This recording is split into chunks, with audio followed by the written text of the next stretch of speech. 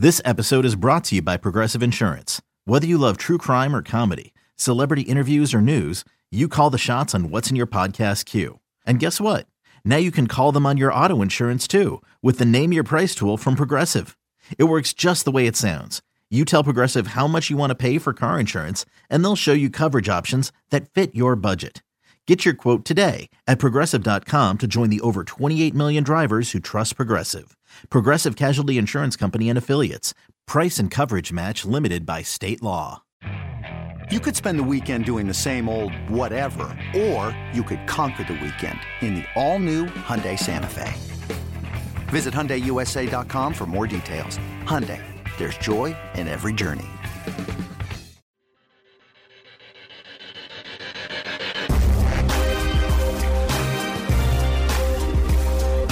You know, it's hard to run the ball the way we've been able to run the ball unless your offensive line is playing effectively. There's a lot of elements that go into it, you know, but I do think that our offensive line has been playing pretty well, done a pretty good job of run blocking. We've done a pretty good job of protecting for the quarterback, you know, and I just feel like, you know, generally when you're in a little bit of a groove offensively, you know, all those things kind of start up front. We're back here on Inside Black and Gold, and that was Dennis Allen talking about what has to be the most improved unit after week 8 from where it was in week 1, and that is the offensive line. Andy Dalton has not been sacked in 2 weeks. And for a group that, you know, everyone wanted to heap dirt on Cesar Ruiz, and no one had any faith in James Hurst and all this, and Andrus Peat is Andrus Peat. He's always hurt. Well, he came back and he looked good. You know, that has to be, you know, when you look at a team that's struggled and is still 3-5 and has to find a way to get back to 500 and get on top of the division, you know, it's a lot easier to do that when your offensive line is doing the job. And that's what's happened so far, or at least, and that's what's happened the last few weeks for the Saints.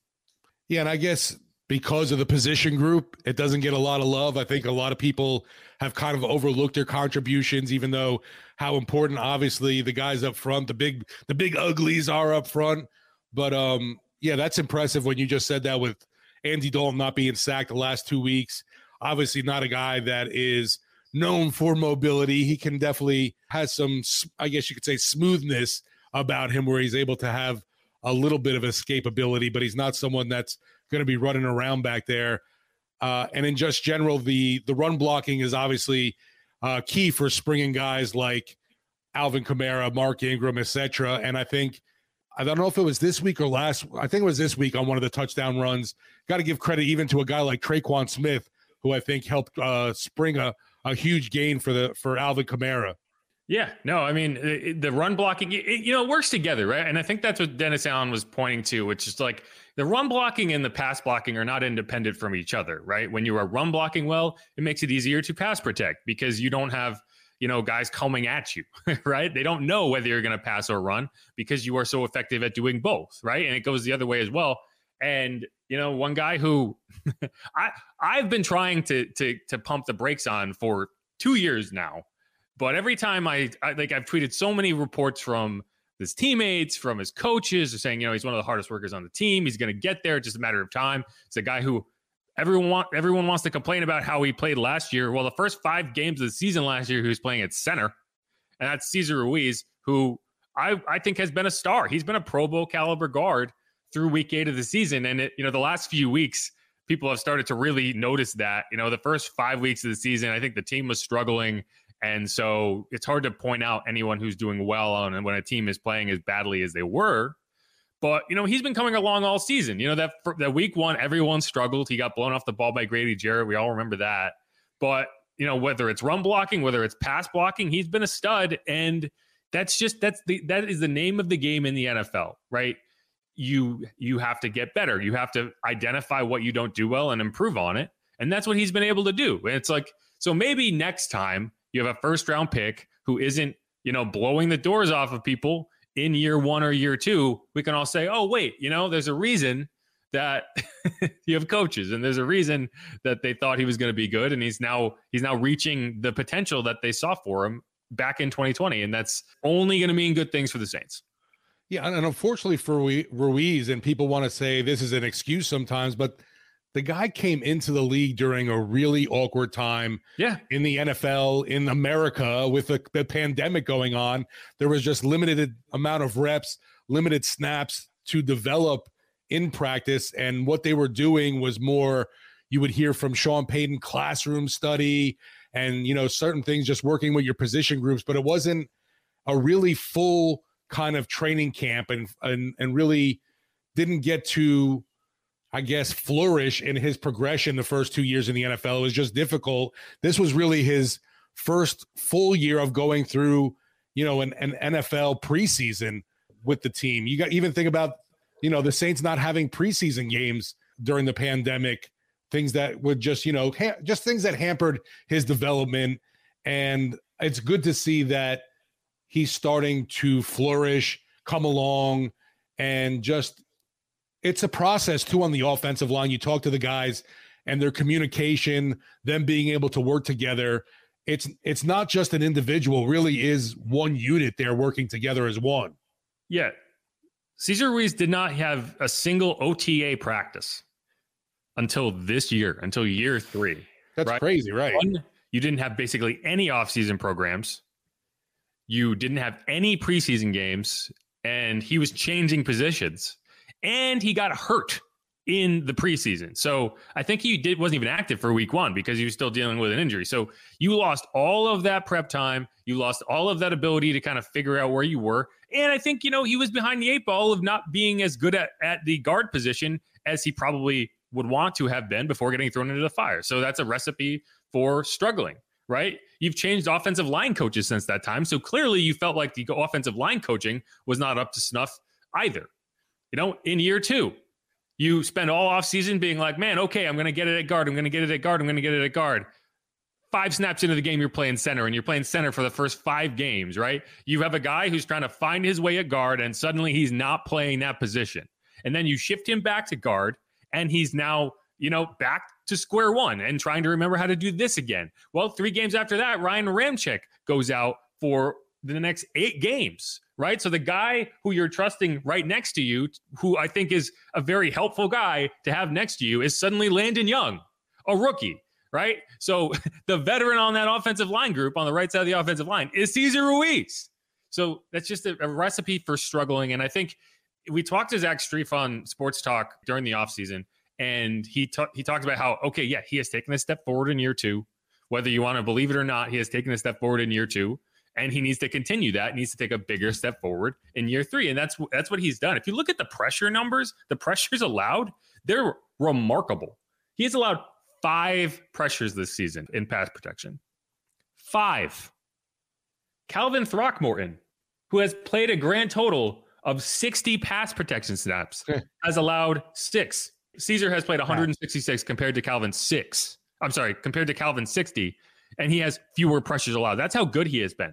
Ryan Ramczyk, 15 pressures allowed. Now, that might sound more alarming than it is. Keep in mind, you have James Hurst at left tackle, and you are sending help to his side frequently.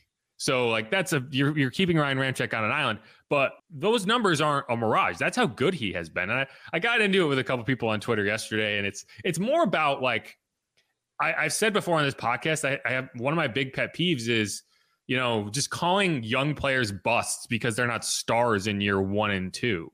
And that's what had been happening to Cesar Ruiz. And especially at offensive line, where you don't really see the development because you're watching it on TV. Unless you're studying film, you really don't know how offensive lineman A or offensive lineman B is doing because they're only showing you a good look at their set if they make a mistake. It's not exactly dramatic television to show a perfectly set block where nothing happens, right? But that's a successful play. And it's so if you're not watching the film, to pretend you have an idea whether this guy is actually improving or not, you're just repeating what you're hearing. And so it gets into this echo chamber of oh, this guy sucks. This guy sucks. This guy sucks. Yeah, he sucks. Get him out of there. It's well, why? The coaches are the ones who are telling you yeah, he's improving, he's struggling, but he's improving and we're getting there. And so what bugged me on Twitter is all of a sudden it's wow, it's remarkable. I can't believe he made this crazy turnaround. It's no, You think that because you've spent the last 2 years shit posting a guy, and now instead of just saying, "Oh, I guess I was wrong," you're like, "Wow, it's remarkable. I can't believe this thing happened that no one saw coming." It's like, well, if you were more reasonable about this, you would have seen it coming and you would have seen it building. But instead, you've just been talking shit to a guy who, if you saw him in person, you would ask for a selfie with. Right. Anyway, that's what bugs me. That's what bugs me more than anything else. Well, the thing is, I mean, one, it goes along with the territory of being drafted in the first round. People expect, so much out of that. He's just going to be a stonewall right away. And we saw that this year, even with Trevor Penning in the preseason. Yes. Everyone started getting on him for some early struggles. And it's like, just like you said, right to start this, pump the brakes, hold on. Yeah, well, I mean, like, the guys are going to make mistakes. They're young players. They're inconsistent. And on the offensive line, when you're inconsistent, your quarterback gets killed. So I get it. Like, if you're a wide receiver who's struggling and you don't get separation and you just don't get the ball thrown to you and no one ever finds out about it, right? You would have to be watching the film to see a wide receiver really mess up on a route. So it's the inverse, right? So a quarterback is in the same position as a offensive lineman, but you get a better look at what the quarterback is doing every play, right? You have analysts who are breaking down what the quarterback is doing every play exhaustively. Offensive line is really difficult. It's really difficult to analyze, and I'm not that good at it. I'm just asking the players, I'm asking the coaches, and they're telling me these things, and I'm reporting them back. And then it's like, wow, I can't believe no one has been telling us about this. Like, that's what I've been doing for 2 years. Anyway. Oh, you're such a homer, Jeff. Right. So earlier this offseason, right, one of the things I tweeted was, Kentavious Street went up to the podium. We only talked to him like once. And he was asked, who has stood out on the offensive line? And his answer, he hasn't been around for the 2 years of where everyone was saying, bench Cesar. Like, people were saying that they should move James Hurst inside, start the rookie left tackle just to get Cesar off the field. That's how ridiculous people were being. And Kentavious goes up there and he's like, oh, yeah, Cesar Ruiz, 100%. He has been a star. Like, he's very difficult to get past in pass sets, in run sets. He's got quick feet. He's strong. He's agile. And I tweeted that, and they were like, well, I guess now I don't trust Kentavious Street. And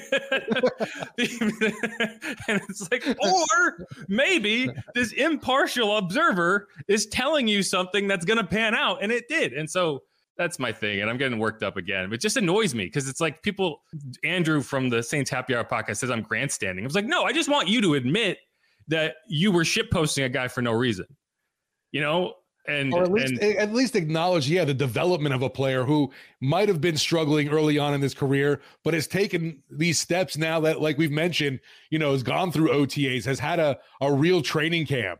Right. And it's like, but in the term turnaround, turn the corner is what bugs me, because that's not really what it is. It's not like he was this player and suddenly he's a different player. It's like, no, he's been developing and developing and developing, and then it clicked.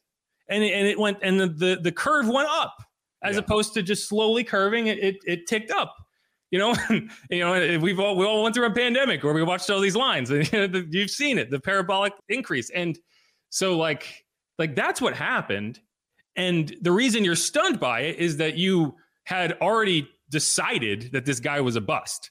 And so now you're trying to justify that bad take by pretending that this couldn't have been seen coming. It was impossible. Oh, just wait till he has one bad game, though. People will be jumping all over him again. Well, that was the thing. Like, he had been playing really well, and like people had gotten so just reflexive about blaming Cesar for bad offensive line play. And it was like, I think it was like week 5. And I was like, I don't think Cesar Ruiz is the reason that they're struggling. And they're like, well, we must have been watching different games. Like, I guess so. Anyway, that was the rant that I didn't need to go on that full rant, but it's just been Hail annoying Cesar. Me. I just don't like, I hate this idea that a young player is not a star, so he's a bust. Right. And it's like, what are we doing here? Like, that's it. That's all. That's what I got. I'm just saying, gear up for it again, because Penning's going to be back soon. I know we're going to be talking about that, but that's going to be another guy that people are going to be, they have high expectations for right away. So, yeah. So I did want to get into Penning a little bit, but I did also want to share a clip of, probably my favorite Cesar Ruiz rep from this last game before we do the film session. It goes kind of quick there, but what you can see is, so Cesar, one of the things where he's really improved this season And it's something that the Saints do a lot of, so you have to be good at it, is being a pulling guard, right? So you got to come across, not only get there, but you have to find your block, you have to land it, and then you have to kind of get upfield and see if you can keep going. And so what he does here is he not only gets there, blows up the rusher, he finds the secondary rusher and blocks him with his back turned. And that's what keys this run. Like you can see, he just kind of like flips him off his back, and all of a sudden Taysom Hill is upfield. And it's like, that's the type of confident thing that you would have never seen from him in years 1 and 2. And I asked Ryan Ramczyk about this on Monday when we talked to him. And it's, the biggest difference is not, his ability, his talent level. It's his confidence. It's the fact he's going out there and he knows that he's going to be the player that, he knows he can be. And that's a lot bigger of a deal than most people probably realize. I wonder sometimes, like, does Cesar Ruiz hear all the outside noise really from the fans, all that bitching that was happening in the early goings, and how does that make him feel?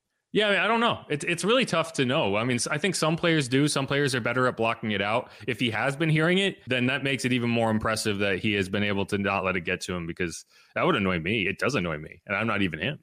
Right. Because like, and I don't know, maybe I'm more sensitive to it because I see the players working. Like, I get to watch the practices every day where he's out there, and it's like he's not like he's just wandering around. Like, you can see guys when they're not trying hard. Like, it's not that hard to spot when guys are phoning it in, and that's never been the case with him. And so I'm just glad that he's finally getting the shine he's been working really hard to get. And I'd like to see some people on Twitter be like, you know what, I'm an idiot. Not, wow, what an amazing turnaround. It's like, no, own your take. If you're literally on Twitter to have takes, own your take. I make bad takes all the time, but I'm not going to pretend I didn't have them just because the guy proved me wrong. Like, I spent all offseason saying Andy Dalton didn't have what it takes to win games, and look what he's doing now. Like, I'm an idiot. It's not like he's amazingly a different quarterback. I misread the situation. That's it. No, I think we were all laughing too, just because, hanging out with Bobby Hebert during training camp, and Bobby was all over Dalton from day one. And it got to the point where it's like, Bobby, I don't want to hear it anymore. Now he looks like a genius, because that's another guy who I thought played really well yesterday or on Sunday. Okay, before we go, so one update that Dennis Allen gave us was on Trevor Penning. Here's what he had to say on that. He's out of the boot now. He's started, with some cardio stuff and on the treadmill and things of that nature. So, he's progressing. Yeah, that's good. And I think that's what we knew in the sense that he had started out on the scooter, on that little knee scooter. We've seen him around the facility. He was walking in the boot, kind of going through meetings. He told us he was a few weeks out, and now he's on the treadmill doing weight-bearing exercises, and that's good. Yeah, obviously out the boot, on the treadmill, able to put pressure on that foot, and there'll be, more baby steps taking forward, coming back from the injury, and who knows, we might see him back, I don't know, in a week or two, starting with some team stuff. Yeah, so the thing to keep in mind, he's on injured reserve. They can bring him back at any point. Like, he's past that 4-week window, obviously, where they can bring him back. He went on injured reserve prior to week 1. So he's well beyond that. And so it's like you can bring him back to practice. And then past that point, you have 21 days to put him on the active roster, or he's done for the year. So it's really just a question of, okay, at what point do you think he's 21 days away? Because I do think they want to get him back in practice as early as possible prior to coming back. So even if he is a couple weeks out, I think you do want to get him on there because it's going to be a conditioning thing. That's right. For offensive linemen, getting out of the boot and doing treadmill work, that is a significant step for an offensive lineman. These are big dudes. So I'm sure, he's put on, actually, I don't even know if you put on weight when you're not playing football as an offensive lineman, because it's probably hard to maintain 300 pounds, but that's a lot of weight on your foot. That's surgically repaired foot. So, that's a good sign for him, I think. Yeah, I don't know how much he was just chilling on the couch, playing COD, eating chips. What else are you going to do? Yeah, exactly. I mean, I hope he was. I hope he had some. I hope he enjoyed himself while he wasn't having to murder his body every day for a month. Hopefully watching plenty of Saints film. I'm sure he was doing that as well. Yeah, and so that's something that, I kept mentioning how we've been seeing him around the facility. And while it's not like you'd hope you would see him, you'd hope he'd be involved, I don't think that's a given either, right? Like, guys can get in their own heads. They can get depressed. It's a bummer, right? You get hurt right before your rookie debut. It was the final game of the preseason where he got hurt. Like, that would kind of send me teetering a bit. if I had put so much energy and so much emotional investment into it. And when I talked to Landon Young about this, because he had the same injury during the Eagles game last year. So the exact same type of injury, turf toe, ligament damage, had to have surgery.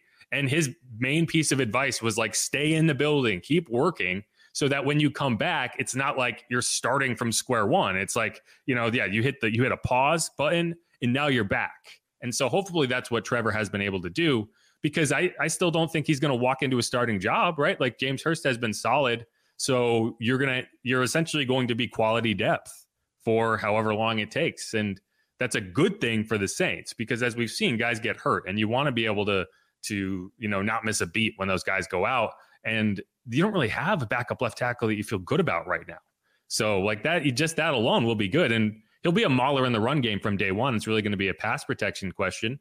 And yeah.